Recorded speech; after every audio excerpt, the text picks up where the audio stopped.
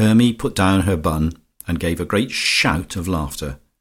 Ursie's mouth was disgustingly full, and she exploded. Then they lay back against the arms of the sofa and howled.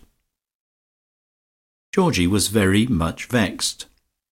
"Upon my word, Hermy," he said, and found it was not nearly a strong enough expression, and in a moment of ungovernable irritation he said, "Damn it all!" Hermy showed signs of recovery first, and as Georgie came back after shutting the window, could find her voice, while Ursie collected small fragments of ham and bread which she had partially chewed. "Lord, what a lark!" she said. "Georgie, it's the most ripping lark." Ursie pointed to the poker. "He'll fire if we move," she cried. "Or poke the fire, was it?"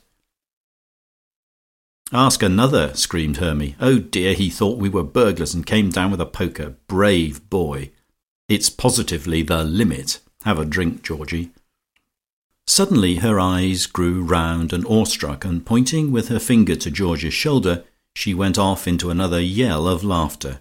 "Ursie, his hair!" she said, and buried her face in a soft cushion. Naturally, Georgie had not put his hair in order when he came downstairs, for nobody thinks about things like that when he's going to encounter burglars single-handed.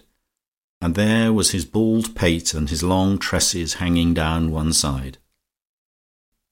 It was most annoying, but when an irremediable annoyance has absolutely occurred, the only possible thing for a decent person to do is to take it as lightly as possible. Georgie rose gallantly to the occasion, gave a little squeal, and ran from the room. "Down again presently," he called out, and had a heavy fall on the stairs as he went up to his bedroom. There he had a short argument with himself. It was possible to slam his door, go to bed, and be very polite in the morning.